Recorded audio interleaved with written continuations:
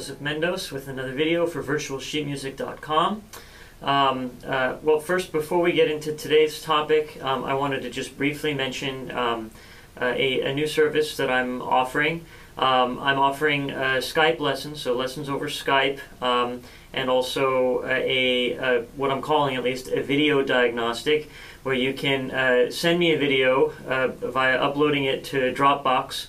And then I'll look at the video, and then for a fee I'll make a video basically addressing what I see as problems, or tell you there's no problems, or something like that. So both of those, both the Skype lessons and the video diagnostic, I'm offering through me and my wife's website, jconcertartists.com. It's the website that should be up at the corner of the page that you're watching this video on, unless you're watching on YouTube, and then you'll have to just go to jconcertartists.com. That's J and then concert and then artists with an S at the end, the plural, jconcertartists.com. If you go there and fill out the contact form, that'll send me an email, and I'll be able to share with you then more information about fees and rates and things like that. And as far as the Skype lessons go, all you really would need is a computer and a webcam, which you probably have both if you're looking at this. And also a USB microphone is very helpful as well for the audio quality, where I think there's some USB microphones that go as low as $30 to $25 that are in that range, that are very good quality. So you can try those. Anyway, now getting into the topic of today's video.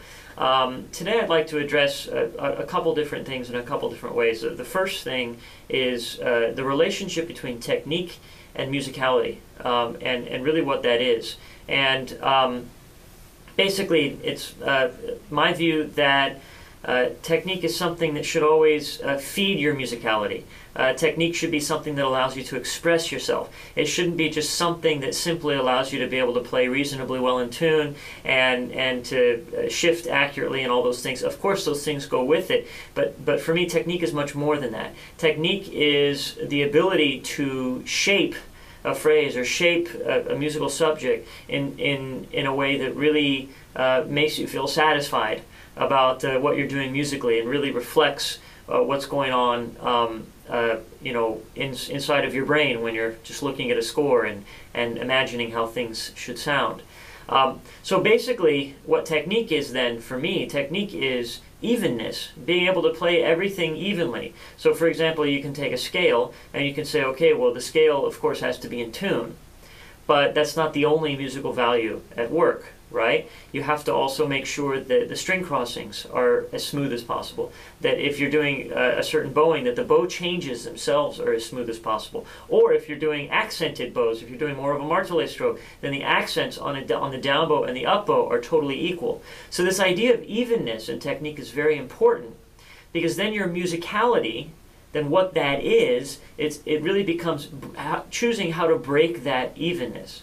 See, for many of us, our musicality kind of has some default characteristics where if we're technically deficient in something, for example, if we have a weak finger or we have something like that, we tend to play around those things, and this may actually affect how we want something to actually sound, our own individual unique musicality. So, for example, the beginning of the C major Bach suite, the Prelude.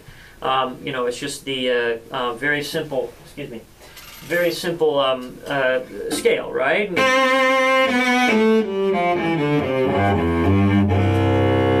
So if we take that and let's say maybe your bow changes aren't very smooth, and that's something that you need help on, then basically the way you're stuck playing this is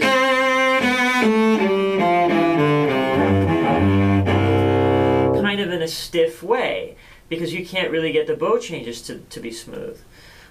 Or if you have a little problem with string crossings, that's a little less noticeable in this opening, but basically every single time you do a string crossing, there's going to be some type of unintended accent. So technique then becomes the removal of all of those unintended things. So then you have something that's perfectly even. Then your musicality is going to be breaking that evenness. So the even, I'll play this totally evenly once. Well, that wasn't totally even, but it was pretty close. Now we can take that and we can change elements of it to make it sound a certain way. For example, if we lengthen the first note and then maybe put a little bit of an accent on each bow change, we can get it to sound grand and regal. And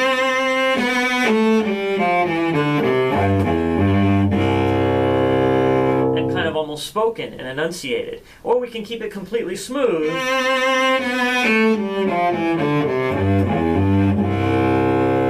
And play it very kind of elegant, not in really a grand manner, but in a very elegant kind of way. So then, as soon as you have that evenness, then there's all sorts of options that you have at your disposal. So that's why attaining that evenness is really important, and not just focusing on, oh, is it in tune? Of course it has to be in tune, but I don't think that musical value is any more important than any of the others.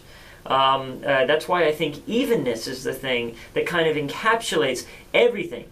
Good intonation, good string crossings, good bow changes, good shifting, making sure the shifts, all the shifts can be well hidden, so that then you can choose which ones are going to be expressive and which ones are going to be hidden.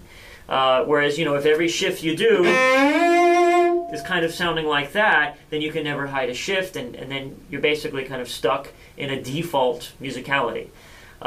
So anyway, I think that's really important to understand even before you start practicing seriously on the instrument, because you have to be listening for those things. You have to be listening for that evenness.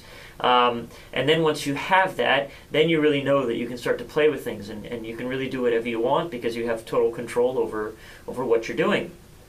So that's basically technique and musicality. In terms of the musicality end, really the best way to figure out how you want something to sound is to just do a lot of score study away from the instrument. I'm not telling you not to practice. You still have to practice, but you also have to do mental practice, which basically is a work away from the instrument. That work can be of immense benefit, because without the instrument in front of you, it really helps you to discover how exactly you want something to sound. So that's it for that topic. Just wanted to remind you again of my new service, and if you are interested in Skype lessons, or you're interested in sending me a video and having me, we do the video diagnostic, then please contact me via my website, jconcertartists.com. Again, that's an S at the end of artists, jconcertartists.com. And we can talk about fees and scheduling and all that kind of thing. Once again, this has been Joseph Mendos for virtualsheetmusic.com. Please leave comments. If you're on YouTube, go to the virtualsheetmusic.com site to leave your comments. Don't leave them on YouTube. I will not see them. I will not reply to them. I love replying to comments, so please leave them at the virtualsheetmusic.com website. Once again, this is Joseph Mendos for virtualsheetmusic.com.